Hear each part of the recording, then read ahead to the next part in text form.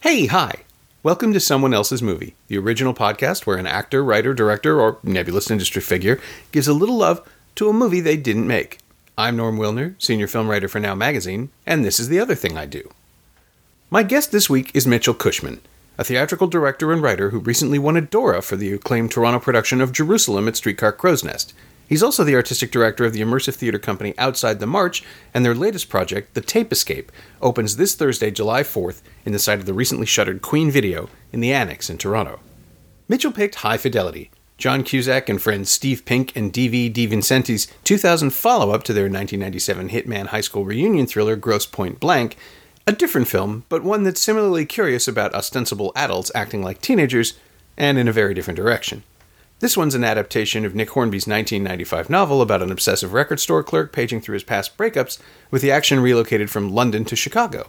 Directed by Stephen Frears and featuring a killer cast that includes Jack Black, Todd Luizzo, Tim Robbins, Joan Cusack, Catherine Zeta-Jones, Natasha Gregson-Wagner, Lily Taylor, Sarah Gilbert, and the extremely underrated Swedish actor Eben Jale, it's a smart, funny film that now serves as a pleasantly nostalgic window to an era where record stores were still a good investment of time, money, and passion.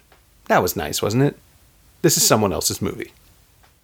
So I'm 33, so when I was in high school, I graduated high school in 2004, and I watched a lot of movies in high school. So I'd say like a lot of my film touchstones and favorite movies came out between like 1997 and 2004, sort of in that window. And also during that time I worked at a movie theater for a while, and I worked at a Blockbuster Video. Oh, nice. So High Fidelity sort of sits squarely within that era, but also I never worked in a record store or a CD store, but having worked in a Blockbuster and other customer service related things, I connected a lot with the experience in High Fidelity. Sure. I've also been someone my whole life who's made different kinds of lists, either mentally or physically. I'm a big Nick Hornby fan, so I think to me it's one of the few film adaptations of the book that at least feels like equally successful and somewhat on his own terms. Like, yeah, oh, very much so. I mean, there's this and About a Boy. Those are really the only two that sort of get his rhythms right. Yeah, but I don't even mean just of Nick Hornby. Like, it's rare. I think you find a movie that, like, I don't know. It seems to exist just as beautifully and validly as a movie as a book. So they don't sort of like, normally I'm like pulled in one direction or the other, but they both seem, I think maybe because the medium it's about, you can experience in a different way when you're watching something and reading something. So it sort of earns its keep in that way. And it is the weird synthesis too of John Cusack's kind of obsessive screen presence from movies like Grosse Pointe Blank or Tapeheads, or the ones where he is most himself, the ones where he's working with his collaborators, DiVincentis and Steve Pink, and High Fidelity kind of perfects it in a way because he's not the hero. Very much. That was one of the things when I went back and rewatched it over the last couple of days. I think every time I watch it, I think probably when I watched it in high school, like I was a little bit less critical of his character in the movie. And watching it now, there's actually very little to like about the character aside from his obsession with different pop culture touchstones, and that it's amazing that the character is sort of built out of that, and that alone is enough to carry it through and make you form some sort of attachment to him. Yeah, I think the appeal of both the film and Hornby's book is that you can read it and think, well, I'm not that guy. Yeah, he's the worst case scenario. Well, he's not the worst case scenario, but he is absolutely the worst version of that sort of narrator. Yeah. Someone who is mildly self-aware, but not really willing to work on it. Just kind of content to coast and isolate everything. And now, we have social media where Rob would thrive, I think. Yeah. To the point where he'd never get any work done. Yeah, the way that they treat some of the customers who come into their store, browbeating them for their inferior tastes, does sort of feel like trolling in an age before social media. Yeah, and Rob wouldn't see himself as a troll. He'd just see himself as a very discerning. I mean, that's why we get Jack Black and Todd Luizzo, right? Those guys are his worst selves. Sure, the Spock and McCoy versions of Kirk. Yeah, absolutely. But the in terms of there being very little self-reflection, I feel like the trio of them together it just creates this echo chamber where it's like, no, everyone's wired this way. So yeah. I mean, if this is your world, they're like future incels. Yeah, yeah. I think that's definitely the darkest implications of it for sure.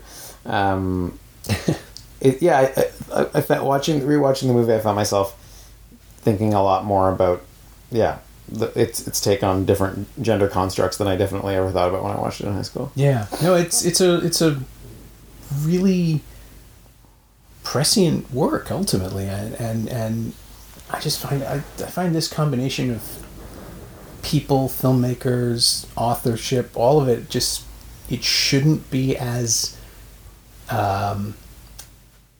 solid as it is, because it's a messy narrative. Yeah, it shouldn't work as a film because it's so episodic and right. choppy, but it finds a flow. Like the idea that the top 5 list just excuses all of these things, it lays it right out. The fact that he's talking to camera, that he's addressing his own. I was reading something where Nick Hornby said that when he first watched the movie, he felt like John Cusack was reading his book to him. That was an interesting way of putting it. And it does feel like the style of the film, and in a way that maybe shouldn't work, but does, it allows it to translate what Hornby does best as a writer, because they are able to just pull out that prose and speak it directly to camera. Yeah. Watching it this time made me think of, weirdly enough, of Nora Ephron's structure, where like her genius is finding ways to insert monologues that are just her essays into the mouths of characters. And Hornby's, like, the book is that. It's just a wave after wave after wave of I guess it's insight. I mean, there's definitely knowledge being thrown around, but it's written in a way that we understand that Rob is not the most reliable narrator and certainly has no sense of himself. Yeah. The movie finds a way to translate that just by sheer manic delivery, I think. Like, just having Rob talk over everyone. He talks to us as he talks to the guys he works with in his store, and so we immediately get cast as people who sort of see the world in as exactly a neurotic way as he does, and I think we both are attracted and repelled by that as the movie continues. Yeah, and it's the idea of gatekeeper culture, and how this is actually bizarre. John McClane from the Beta Band has done this podcast, and now we're coming weirdly full circle. Yeah, I love it. I mean, there's several scenes in that movie, and that's definitely one of them where I know far more about film than I do about music, so I often get a lot of my music tastes from the movies that I watch. And so absolutely. A song like the Beta Band song in the film, it directly sends me to the movie whenever I hear it. And there's a number of musical touchstones in the movie I feel that way about. My wife and I were having this conversation a few days ago, where I just happened to know some awful pop song from 2003. I was like, it was in like 4 movies. Sure. It wasn't All Star, but it was one of those. Yeah, it was right around that era. And so, that was everywhere in bad commercial cinema. Yeah. I know way more about certain bands that I don't even care about. I just know the music. And having it filtered through the persona of someone who is assumes himself to be the smartest person in the room and the most knowledgeable, and is constantly defending that against a series of. I mean, the movie, we're seeing Rob's perspective, so Tim Robbins doesn't really look like that. No. I'm sure in their scene together, but you have this sense that the only way he can have any sense of self-worth is by putting himself on top of a pile of things that only he understands. Yeah. Like I love blank more than you love blank, kind of thing. There's that. I mean, I think of the sequence where he's trying to heal himself by reorganizing his record collection autobiographically. And what he finds soothing about that, and as a way of processing his own life through these vinyl artifacts that he's picked up along the way. I don't know. It's if the character has any introspection, it's that, but it also feels like such a defense mechanism. But and the women in his life, which is ostensibly the reason we're watching this movie. They see right. They don't see right through him at first, but every one of them. The great. It's something you never see in romantic comedies. Is perspective. Right. Is the idea that people don't necessarily want to see him again. Yeah. That he is convinced that if I talk to these women, and they're all like, that's the last thing I want to do. Yeah, it's such a great device. As a book, it's more tragic because you can give it more weight, and in a film, you see their faces. Yeah. And you see, like, Catherine Zeta-Jones, just get the fuck away from me. Yeah. She's so good in that one. Yeah, and the different kinds of relationships and the different ways relationships can go wrong. I think the spread of the past relationships we see of his, they really run that gamut in an interesting way. Yeah, I mean, you can play with the joke of him being a naive kid and having people be younger, but it really is. It gets excoriating in the end. It just keeps coming back to what a failure he is as a partner, as a person. Yeah. I guess also I think the sort of metaphor of the way, always trying to hear or acquire the new song or the long lost song, the sort of cut of song you never heard before, and the way in which he loses interest in his relationships, and when he feels himself towards the end of the film starting to make that mixtape for the music journalist and recognizing that he's just trying to continue to hop from rock to rock. It just lands very nicely. Yeah, it's a very smart movie. I'm just trying to think, and I also used to work in a video store, and so I where did you used to work? I worked at a place called Jumbo Video. Oh, yeah. Up in Steeles and Cactus, Sure. like the north end of nowhere. It was across the road from where I lived when I was a kid, and that would have been like 87, 88. It was after film school, so the summer of 88. I was there for a couple of years, and it was one of these giant, it was the Blockbuster competition, and we would get these boxes of stuff from other stores when we were setting up. It was just like shipped in from every other province, from every other borough, and I was the only one, because I was a nerd, I was the only one who knew which films were banned in Ontario, because they were still doing that. So we would get these horror movies like Reanimator and Dawn of the Dead, and the cuts were the ones that you couldn't have here. Yeah. And so we had to send them back to head office. That was the whole... Wow. It was illegal to physically possess a copy. Yeah. Let alone rent it.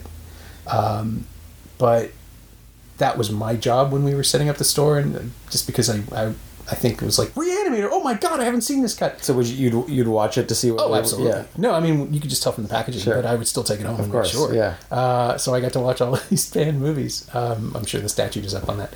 But the feel of knowing, like the electricity that comes from knowing something that no one else does. Sure. That's my whole career. That was the start of it, I think. And there really is a gateway between... I mean, ideally, it's like, you get out of school, you work in one of these places that is, exists as a repository of film or music or book knowledge, and then it can translate you towards some sort of creative career, or you can get stuck there. Yeah. And I think the tension between those two things is, I find very interesting. I know that at a certain age, when I was in high school, working at a video store represented the fulfillment of some sort of dream. Oh, yeah. And then I worked at Theater Books for a year after I got out of my master's, and I'd grown up going to Theater Books, and it always seemed like a dream job to work there. And then they only had 3 staff, at least when I worked there, which was sort of towards the end of its time, and it was such a hotly contested job within the theater community that I remember joking, but kind of seriously, that I had to go and get 2 theater degrees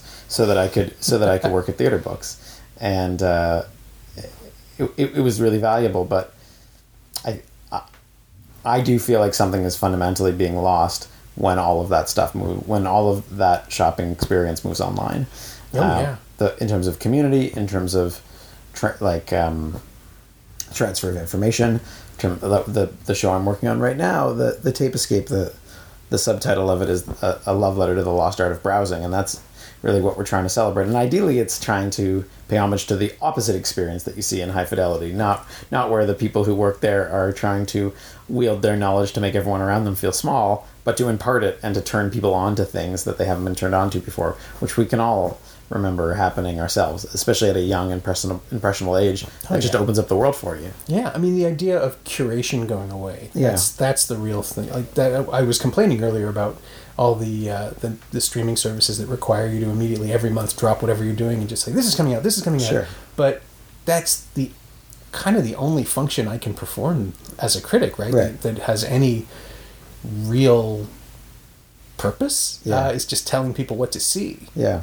It just gets exhausting when you have to scramble to do it before someone else beats you to it. But just when I was working at Jumbo and then subsequently at another video store, a little indie place that opened next to it and died very quickly, what we did was we tried to guide people to the good stuff. I mean, that's what anybody should want from this experience. But then, of course, you also realize, and when you're 18, it doesn't matter that other people have different opinions than you. It's just like, no, The Thing is the best horror movie we have. Sure. You should watch The Thing. And then you learn about taste, and you learn about, if you like that, then maybe you like this, and you sort of have to finesse the recommendations. I mean, I'm sure you went through that yourself. What used to frustrate me about working at Blockbuster was, because, you know, there would have been a flip, but it was an independent video store, but 80 to 90% of the real estate on the shelf space was all just new releases. And Sure, there'd be the whole wall of whatever Eddie Murphy movie just came out. And people who'd come in and their particular desire was, okay, what came out this week? I want to, and it was always so confusing to me with the whole sort of wealth of 100 years of cinema there, why the most important question was, what's the new thing that came out? And that seemed to trump it all for certain people. And so I definitely felt like the way I was wired was more conducive to the kind of video store where it was a curated experience, where the staff picks plays a large part, where you have things organized by director, and you could get excited about a filmmaker and then work your way through their whole canon. Or I did my undergraduate in Halifax, and there was an amazing video store there called Video Difference, and they had all the AFI top 100 on a shelf, basically, so you could work your way through it, and with like basically a guide. And I was always a sucker for things like that. And you would have been, the age of DVD had already started, right? So when I worked at Blockbuster, which was 2003, 2004, it was like half the store was VHS and half the store was DVD. Wow. So we're still using the rewinder, but also the DVDs had these like locking mechanisms, so you wouldn't steal them. Right. So it was just a lot of different equipment to try to keep both on the shelf simultaneously, and different ratios of like how many VHS could fit on a shelf versus how many DVDs. Yeah. On the Tape Escape, which is set in the late 90s, so it's all VHS. We've got 5,000 VHS in the store that we acquired mostly from a recycle center.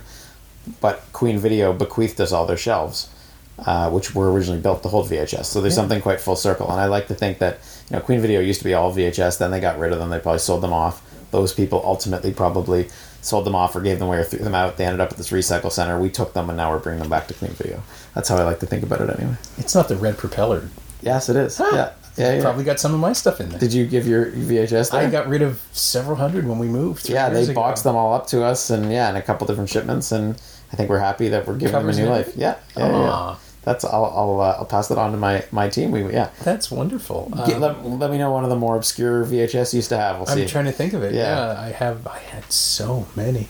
The great thing about acquiring them that way is that it's completely randomized. So there's so much amazing stuff there that if we were looking for, we would never have found. And like there's a whole bunch of beta tapes that we got too. There's this beautiful collection of Marvel movies. I'm not sure exactly what year they're from, but they have these beautiful illustrated covers, and they're old animated things. But they look like an art piece. These 9 or 10 beta tapes with old Marvel illustrations on them. That's amazing. Yeah. I think I might still have 1 or 2 Betamax tapes somewhere, just because they're so weird that I couldn't part. Totally, yeah. Those will probably be one of the ones I hang on to. Yeah, but this coffee table thing has some VHS tapes in there that just couldn't... Stuff that never showed up anywhere else. Stuff that wasn't replicated. And again, this is where we come back to high fidelity and talking about the B-sides that you've never seen anywhere else. Yeah, that's right. To the point where when I was looking at trivia points about the film, I found someone has devoted themselves to arguing that the versions of songs that are played in the film are not the versions of songs that would appear on the album. Really? There's The River has never been the first cut of any album release of The River. Wow. So when Rob plays that, it's a lie, according to the And do they think that's intentional or unintentional? I think it's one of those things where Stephen Frears was working to deadline in post and just didn't care. Sure. But also that was supposed to be Dylan, right? Because it is in the book. And right. I mean, a lot of the music references are different in the book and in the movie, as they should be, right? Yeah. Because it's moving from an English to an American context. Totally, yeah. But the core, and that's the other weird conflict too. In translating it, you have an Englishman directing an American version of an English novel. Yeah, and that's weird, but it works. Yeah, because the same way that I was talking to Ari Aster this morning about Midsommar, and how mostly the Americans are played by English actors or British actors, Florence Pugh and Jack Rayner and Will Poulter, all playing Americans. Yeah. William Jackson Harper is the only American in the film playing an American. And it's this weird thing where, because specifically that film is about Americans in Sweden on vacation or on a trip, you're getting British actors giving you their impression of what an American on vacation is like, which is the way they encountered most Americans for most of their lives. Sure. And it's this weird loop that produces something clear. Yeah. Like something that everybody gets instantly. It's like, oh yeah, that is right. That's that weird apologetic entitlement where you're sorry, but you're still going to do it. Yeah, if you're outside of it, you gain a different perspective. And, and Frears somehow finds that. Like, this movie would not have been the same if an American filmmaker had made it, I think. I think Chicago just feels like such a perfect setting for it. I mean, I watched the movie before I read the book, so when I did read the book, it was more, trying to then transpose that onto a London context, even though sort of I know, the original transposition goes the other way around. Yeah. And now I'm just thinking about all the great video stores I loved in London that are gone. Yeah. And record stores, too, Christ. I mean, the last time I was there in March, I went to the last HMV. Yeah. The day before it closed. It's funny how we now get nostalgic for those things like HMV and Blockbuster, which once upon a time, I think we thought were the enemies of these sort of smaller independent things. They absolutely were. But then, but now they're all that's left. And when they go, they become nostalgic touchstones as well. Yeah. To the point where Blockbuster shows up in Captain Marvel. Yes. Everybody in the theater goes, "Aw." A number of people, pointed that out to me. It's like, if you want to define the 90s, that's where you go. There's this great Twitter account called The Last Blockbuster that I don't actually think is affiliated with the one Blockbuster that does still exist, which I think is in Alaska. Right? Yeah. But it purports as if it's like the staff of a Blockbuster Video sending out tweets dealing with being a video store in the age of Netflix, and it's very funny. Oh, it's a heartbreaker. One of the first things I wrote for money was a cover story for the Toronto Star Video magazine about being a video clerk. I think it's actually called "I Was a Teenage Video Store Clerk." And it's very dumb. But it does have the same sort of seed of high fidelity of all of it, because it's just about being the guy who is behind the counter instead of on the other side of it. It's about feeling vaguely superior, but also being legitimately exhausted by the people who wander in and are sure that, we were hiding a copy of the Rocky Horror Picture Show behind the counter. It's like, nobody has that. Sure. It's just not out. Yeah. No, come on. What if I gave you more money? And you'd have this, and it's like the one person who's doing that is the one person you're dealing with that day. But there's others. It's not just one guy. Sure. It's an endless... And people end up taking up a disproportionate amount of your time. Yeah, with dumb questions. Yeah. I had a conversation once with someone who was absolutely sure that his VCR wasn't a VCR, but he insisted, no, it's something else. It's something else. What do you think it was? In the end, we realized it was VHS. We just could not make the leap conceptually, but it was a half-hour conversation of walking through the store and looking for tapes that would fit. It's like, well, this will fit a VCR. No. Wow. And I think in the end he took Willy Wonka. Still not sure why. I also, working at a Blockbuster, when I fantasized about working at an independent store, it was very much the idea that, okay, if I worked somewhere less corporate, we could just watch movies all day, as opposed to the sort of coming attractions thing that Blockbuster would play. Oh, right, sure.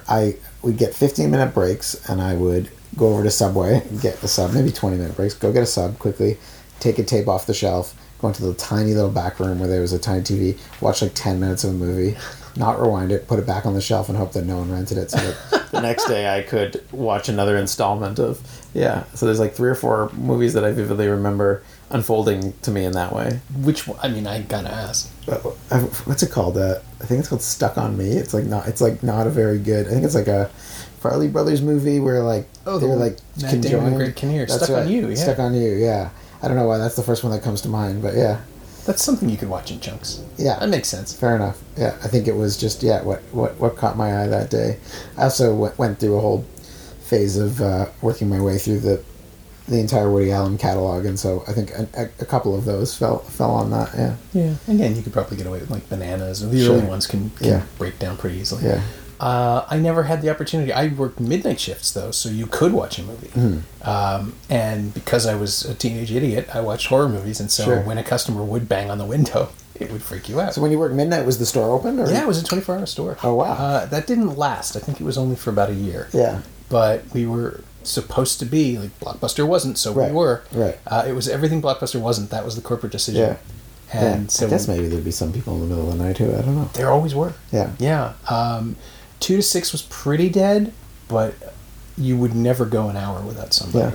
And it would just be people driving or not sleeping or coming home from work or going to work and picking something up. So we had a literal 24-hour policy, 3 a.m. to 3 a.m. Whenever you rented it. It wasn't back by 6. I see. Right. And that was ridiculous. Hard to keep track of. And... Yeah, well, it was computerized, so that was easy. But what would be the worst was somebody showing up at 5 a.m. With a 2 a.m. return. It's like, well, you kind of have to pay the late fee, and 5 a.m. is not a time you want to argue with anybody about anything. Like, is someone else going to rent this in the last 3 hours? Yeah, and you can't feel bad. It did happen once. Somebody really wanted I think it was The Legend of Billie Jean, maybe? No, it was the other one. It was the other Christian Slater movie around that time. Oh, I can't remember what it was. Shit. It wasn't Cuffs. Cuffs hadn't come out yet. It makes me think of that episode of Seinfeld where George is supposed to read Breakfast at Tiffany's and then for his book club, and then he wants to watch the movie, but then it's out. So he's at the video store and he sort of peeks at the screen and sees who has it, and then shows up at the at the house and is just like, I need to can I watch this movie with you? So he's just like watching it with this random family. But I've thought about that a lot working on this Tape Escape project in terms of the way that I think what fascinates me about specifically a rental store, these tapes that pass through different people's hands, and if there's sort of a way to unlock the stories of what these tapes have seen in a way as they've traveled in and out of different people's hands and lives and VCRs back on the shelf. That is something that just doesn't happen anymore. Right. How do you put yourself... I mean, I suppose having done it, having worked in that world, I could probably also... Like, you can get yourself back in. Yeah. But how... You're obviously looking to attract people who have never had this experience, right? Like, what's the hook? How do you get them in? I mean, I think we're living through a real nostalgia boom, partially because we're, I think, really hungry for live and tactile experiences as everything becomes mediated, recorded, watch at home. And as an immersive theater company, that sort of the live and the tactile, creating active experiences for our audiences, that's always the touchstone for us. And so, when it became apparent that video stores were a very endangered species, and also as a site-specific company, and we look to animate spaces that people will have some visceral relationship with, video stores felt like a great application for that. I never thought it would be so serendipitous that we'd actually be able to inhabit a real video store that people have a lot of personal memory and connection with, which is Queen Video, where we ended up.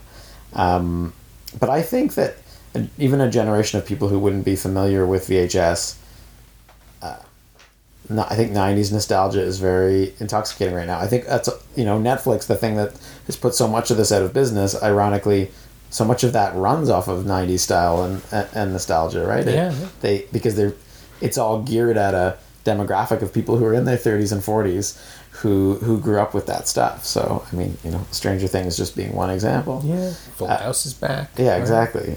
Nothing goes away forever now. So we want our cast, though, to be of the age where people would work in video stores. So, like, people, late teens, early 20s. And so, by and large, the cast are people who didn't actually grow up with the same touchstones that the show is featuring. So that's been an interesting education process along the way. Yeah, I mean, I had developed this unconscious. I could probably still do it. Just this way of checking to make sure the VHS tape worked. The way you put your finger on the notch, snap it up, make sure it closed again.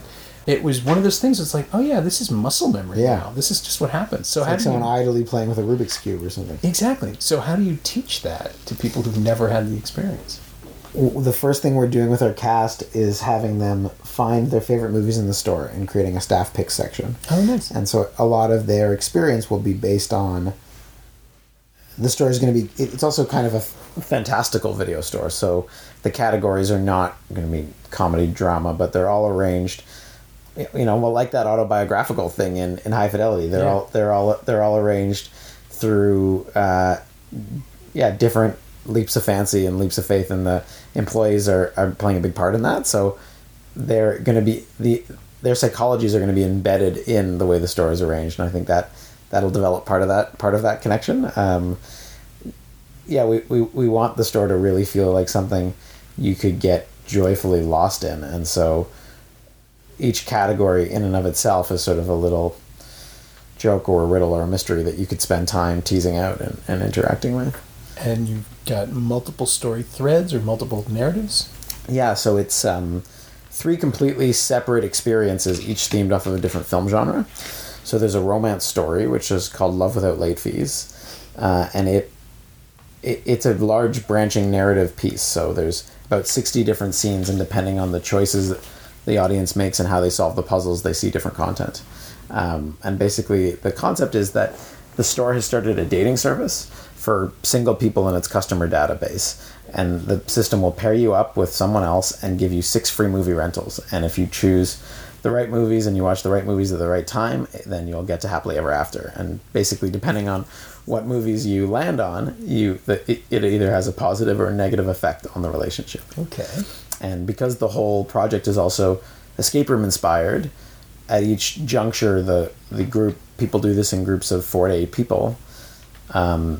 Each puzzle, if you solve it correctly, you deduce the right movie that these 2 characters, Matt and Sarah, should rent next, and then things go in a more positive direction in their relationship. And if you don't solve it in the allotted time limit, your experience continues, but their relationship now has to deal with the consequences of watching the wrong movie at the wrong time and what that has and what that leads to. So it'll be a unique experience for everyone who does it, because there's so many different permutations. Right. And at one point, your group will split up and explore different pathways of the Matt and Sarah universe, basically. So what is the wrong movie at the wrong time? I mean, just in terms of an example. Well, so this won't give away too much. A central split early on in the story is that the character of Sarah, she works at a software company. She works at IBM, okay. But she's an aspiring musician. And a central choice for her is whether or not she should accept a promotion at work, which will be financially lucrative but lock her into this short-term thing now being more her life, or leave and pursue her artistic ambitions. And on their second date, you have to decide if the couple should watch The Shawshank Redemption or Mr. Holland's Opus. And if they watch Shawshank Redemption, what happens is that Sarah gets very inspired by the idea of freedom, and she no longer wants to be caged at IBM where she works, and she quits her job and she becomes a musician. And if you watch Mr. Holland's Opus, it's about longevity. It's about longevity, and also she gets, at least this character's vision or opinion of Greg Holland in that movie, somebody wanted to be a musician, but ultimately is someone who is a teacher and sees all these other musicians pass by him. She decides that's not the life for her, and she takes the promotion at the software company. Now, on either of those paths, you can still find a happy ending, but the realities of the 2 characters' lives is completely different. So that's a very somewhat of a literal connection to the movies. Sometimes it'll be an ex-boyfriend recommended that movie, and that ends up causing some friction between the 2 of them. We've tried to extrapolate in sort of a butterfly effect kind of way as many different causes and effects of how watching a movie can impact you and send you on a different trajectory. Yeah. I mean, it's not just sliding doors. It's every other psychological factor. Totally, yeah. But we have been, very inspired by Sliding Doors, by Run Lola Run, like any of that sort of different universes being opened up. And right while we were making this part of the show, Bandersnatch had just hit. Have you seen that? Yeah. So that also, that kind of branching structure is also, one of many influences on it. So that's the romance story. There's a family-oriented story, which is called A Grown-Up's Guide to Flying. Okay. And it is inspired by Peter Pan in its various incarnations. It imagines that this family who lives above the video store, there's an older sibling and a younger sibling, Jean and Kelly, which we thought would be appropriate. And Jean, the younger sibling, it's Jean's birthday, and every year on Jean's birthday, Kelly creates a scavenger hunt throughout the store for Jean to follow. And I don't want to give too much away, but as you go through the scavenger hunt, or series of scavenger hunts, you realize that Jean is going through a complicated life transition, and the scavenger hunt is helping Jean process that, and you, the audience, are put in that vantage point. Yeah, I think that's about all I'll say about that, because a lot of the impact is sort of those discoveries. And the last story, which is called Yesterday's Heroes, is a science fiction inspired story, with has some fantasy elements as well, and it's about the mythos of why it is that this video store is trapped in one specific day in 1999, kind of a la Groundhog Day. And it involves, some mystical forces of the land that this tree, this magical tree that the store was built upon the site of, and you unlock the mysteries of the store as you go deeper into the store and deeper into the narrative, and you get to access the basement of Queen Video, and some unexpected things happen from there. Oh. So all three of those experiences are happening simultaneously, different groups of people sharing the space of the store. And we wanted to set it up like that, which is very different than a traditional escape room, because we wanted to recreate the feeling of different groups of people, different groups of friends, all coexisting, browsing in a video store. So everything we've done is kind of built to suit that. I'm struggling with the logistics more than anything else. It's just the sheer volume of activity. That's mostly what I end up doing in my creative life, and the projects that I seem to be drawn to, is grappling with the logistics in one way or another. I've never worked on a project like this, so we're really inventing as we go, but the audience is going to be such a key element of it, so we'll learn a lot as we start putting people through it. It's trying to figure out the most pleasing way to have different groups of people exist in the same space, but each be on their own journey. Right. And do you take into account the possibility of, as with a record store, there are going to be things that people just won't want to talk about or won't like? I mean, how do you steer that sort of thing? We've put out descriptions of each story, including like recommended movie references. Like, if you like these movies, this might be for you. Each one has a genre and a rating system, but they're all sort of playfully created. And our clerks too, in video or record store fashion, will be the recommenders, and we'll try to make sure that the experience speaks to people's tastes as well as possible. But it's also these are group experiences, and so in order to solve the puzzles properly, you need to work well as a team. So ideally, I think to best make your way through it, you'd have a range of people with a range of tastes and skill sets. Yeah. See, I would be terrible at these because I would only have my point of view. I've honed that over the decades too. Like, I'm sure I'm right. It's a very interesting psychological experiment to watch good friends go through it, to watch married couples go through it. It really, because it's built for collaboration. Yeah. And it creates an imaginary stress, right? Because you have to solve puzzles. There's a clock ticking generally. But I just find those things so fascinating. It's the same reason we go to see horror movies, the same reason we ride roller coasters, right? And you get the vicarious experience where you're not really going to get hurt. There's always a way out. You don't have to put yourself in any more danger's not even the right word, but suspense than you want. And I should say, for this experience, no one is locked in anywhere. Yeah, you mentioned, which I find really interesting. So we wanted to borrow the sort of puzzle solving aspect from escape rooms, but give people more free access to roam around the store. So instead, as opposed to getting out of the room, the rewards for solving the puzzles is unlocking the next piece of the story. Because we're a theater company, and when we tell narratives for a living, that's what we're driven to do. We're really trying to bring more of a story element and an emotional impact element to the escape room form, which there's other escape rooms where there is a narrative component, but that tends to be pretty backgrounded, and we've really begun with the story and try to see can we tell these stories using the architecture of a video store with a puzzle component, but the stories are very much driving it.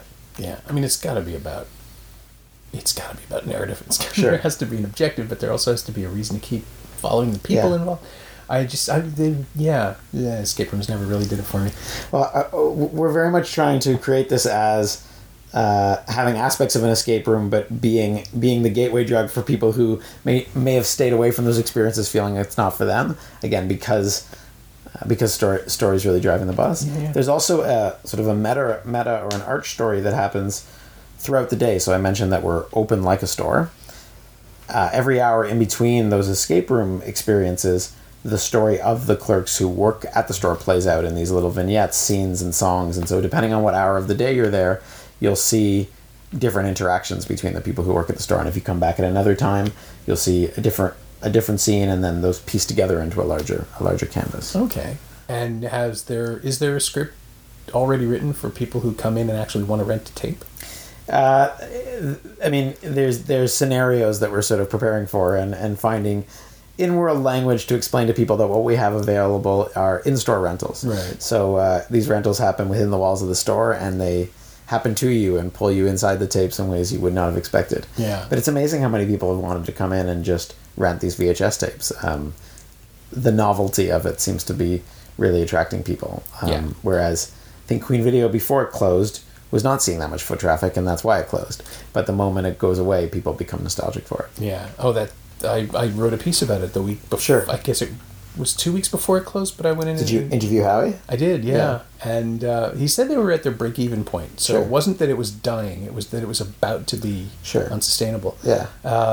And it made sense for him to get out when he got out, and I respect the decision. But yeah, it's one of those things that just changes the character of your relationship to, or not the character of the relationship to the name, it changes your relationship to the space, right? Because it's like a library closing, it's like a museum closing. Sure. These are things that you take for granted, and suddenly this repository, which, I mean, I'm in a privileged position. I don't actually need the video stores that often. You're pretty well equipped looking around this room. Yeah, but I still bought half a dozen discs that minute, and it's just like, oh, I need this, I need this, I might never see this again. And that impulse to not just collect, but to hoard and to keep this stuff alive. I mean, I have no illusions. Nothing here is a one-of-a-kind. All this stuff is available somewhere, and I'm sure they're out there on pirate sites and streaming sites.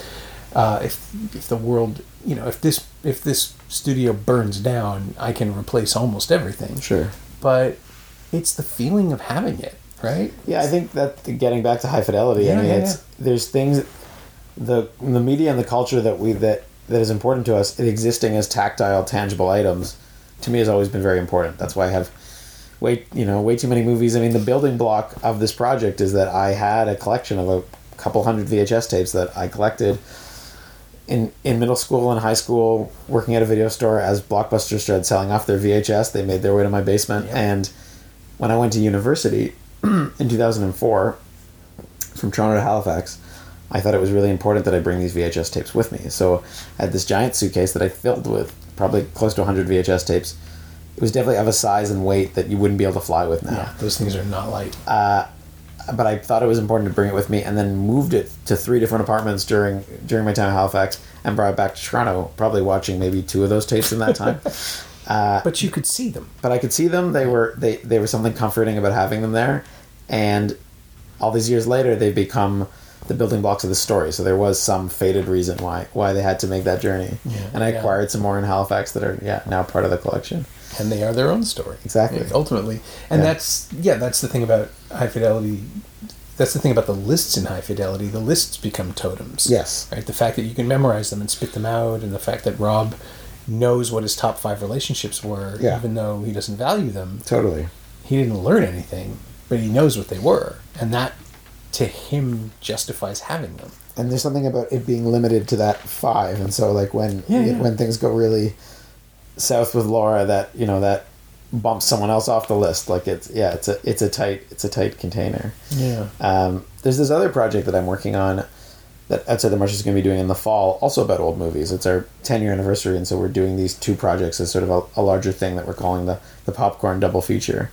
The project in the fall is a play called The Flick, and it's a little bit more of a traditional piece of theater comparative to the Tape Escape. It's going to be at Streetcar Crow's Nest. Okay. And it's about an old movie theater going through the transition from film to digital, having one of the last film projectors in the county being replaced. And the central character in that story, named Avery, is obsessed with film and is on this crusade to try to stop the movie theater from going film to digital, because I think it's fundamentally important, and that when you screen a movie that was shot on film on digital, you're actually not watching the movie. And there's many complex theories about that, and the metaphor of that kind of relates to the transitional moment these characters are in as 3 adolescents working at this movie theater. But it's really made me think about just the act of movie theaters in general the way that streaming is taking away that collective experience. Yeah. And even just going to any movie theater and watching a film with a group feels like a more and more of a rarefied experience. Yeah, I keep having this conversation over and over with people. I'm just having it this morning. We were having it the other day. It's all about the sense that we've reached a point, and we have, where home replication is pretty good. I mean, we're in a room with a 120-inch screen and a 2K projector and Dolby Atmos sound, and it's better than some screens in the city. Not a lot, but some. And I can understand how people with just decent 4K televisions can convince themselves that, Booksmart will look fine. Sure. And it will. Yeah. But that's changing not just the experience of going to see movies, but the experience of the industry's regard for movies, where now, because Booksmart underperformed, not that it was ever going to have a $50 million opening weekend, but because it didn't do as well as whatever superhero movie was out that week, it's perceived as a failure. It's just like, no, it's the kind of movie people watch at home. Totally. It doesn't mean we have to stop making them, and it doesn't mean we should stop putting them in theaters, because sometimes something connects and it will be worth it. I was just down at the Lightbox today, and Joanna Hogg's film The Souvenir is still playing 3 shows a day, which is miraculous. I thought that thing was going to last I love it. It's a masterpiece. Yeah. But I thought it had a week tops because it's such a hard sell, and it's a complex emotional drama about a woman's artistic consciousness forming in the 80s. And, how do you... Well, but I could go see Thanos, kill the Avengers. How do you sell anything that isn't big enough to justify the $20 ticket price? Yeah. And the answer is you just keep making the movies and help people find them wherever they find them. But, seeing a movie in the theater, there's still... It's my career. I can't imagine that going away. I think that even if home technology is getting more and more to the point of rivaling a movie theater, I guess it just depends for the individual on whether or not they find watching something in the presence of others a positive or a negative to the experience. I have to believe, as a theater maker, my whole career and belief system is based around the idea that when you experience something as a collective, that adds to its power. That you could have the best home theater in the world, but that shouldn't be a rival for watching something with a couple hundred people and having that collective response, and especially if you're all discovering it together. Yeah, I mean, live theater too. That's just, there's an electricity. There's a breathing that happens. Movies are, I have made this argument to other people. It's like, well, if you can't make the movie today, go tomorrow. It'll still be the same. It's going to be just as good. Sure. Or it'll be Transformers 5. But whatever it is, it will still be the thing it is. Those things are fixed in time. But there's nothing like seeing a movie or a piece of theater or a concert, right? I mean, to get back to the music aspect of it, it's all about being with people who want the same thing you do. Right, and who have shared sense and taste, or diversity of taste, which also makes for an interesting experience. I think because it's never been easier to sit at home and watch Netflix, it raises the bar on what we're looking for in our live experiences, and that's sort of our raison d'etre outside the March as an immersive theater company. Is we're looking to offer what only live experiences can offer. And so the kind of experience that the Tape Escape will offer, where you're going to be roaming through multiple floors of this video store, discovering secret areas behind panels, having to work collaboratively, interacting with video and audio and live performance. It's fundamentally only something that could happen as a live thing. Screen time could never replicate it. And similarly, something like The Flick, we're redesigning not just the theater, but the entirety of Crow's, its lobby, some of the exterior, to feel like an old movie theater, because I really believe that, the environment and the package where you experience something changes your relationship with the work. Oh, yeah. Are you building a concession stand? Very much. Well, there already is a bar in their lobby, and we're going to remake it so you can get popcorn and chocolate and, everything you'd want. It's important. It is important. The sort of running joke in The Flick, and one of the things I love about it is that, so it's all staged in the movie theater, in between movies, basically. So you never see any customers. Okay. You're watching these clerks eternally sweep up popcorn. It's like they're Vladimir and Estragon from Waiting for Godot, but in a movie theater sweeping up popcorn. And I remember that from working in a movie theater. That's so much of what you do. Yeah. And so the audience being able to buy popcorn during the show means that probably the ushers at the theater are going to find themselves in a similar experience. But it felt important to bring that into it. I'm sure. that smell of Flavacol, that stuff, Yeah. the oil chunk that you Sure. put in, that's my Proust and Madeleine, sadly. Yeah, absolutely. Yeah, it takes you there. Yeah. So is there anything specifically, this is the final question of the Sure. podcast is always the same, is there anything specifically of High Fidelity that you've borrowed or lifted or stolen or been inspired by and incorporated into your own creative DNA? Or, I mean, I go back to organizing things in terms of lists. But you were doing it before then.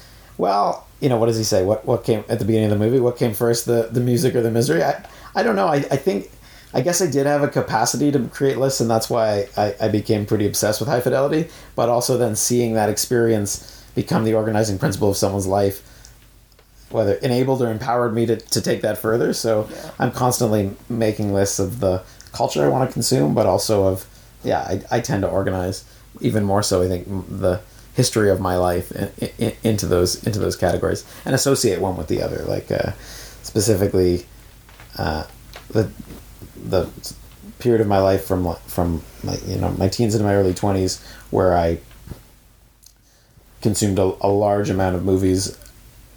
So many experiences from my life I connect to the movie I was watching around that time, and, Right. I think I got that compulsion from watching High Fidelity. Well, at least that's healthy. Yeah, I think so. It's more of an indexing system. Yeah, let's go with that. I have a lot of old notebooks at home that I found recently where some of that stuff's transcribed down, and just trying to categorize the world. Yeah. To assign meaning rather than just be random. Sure. I like that. I wish it had worked for me. I also think in terms of contrast and how pieces of pop culture, be they music or movies, that could seem trite in one context are exactly what you need in another context. Like the end of the film where Jack Black, you think he's going to sing death metal, and so he sings "Let's Get It On," and the cathartic release of that. I think as an artistic construction is something I've borrowed a couple of times. That that the unexpected appearance of something sweet when you don't think that's where it's going is simple and beautiful, and something I feel inspired by. My thanks to Mitchell Cushman, who's probably rearranging VHS cases right now for the Tape Escape in advance of its opening this Thursday, July 4th. If you're in Toronto over the summer and you're in any way nostalgic for the smell of old videocassettes, you should definitely check that out. Thanks also to Suzanne Sheridan. She knows what she did. Mitchell's not on Twitter, but you can find the show at Outside the March, all one word, and on the web at outsidethemarch.ca. And you can find High Fidelity on Blu-ray and DVD from Walt Disney Studios Home Entertainment. It's also available on iTunes and Google Play. As always, you can find me on Twitter at Norm Wilner and elsewhere on the internet at nowtoronto.com. You can also find this podcast on Twitter at Semcast, SEMcast, and on the web at someoneelsesmovie.com. If you feel like leaving a review on iTunes or Apple Podcasts or wherever you enjoy the show, that would be greatly appreciated. Every little bit helps, it truly does. Thanks for your support, and thanks for listening.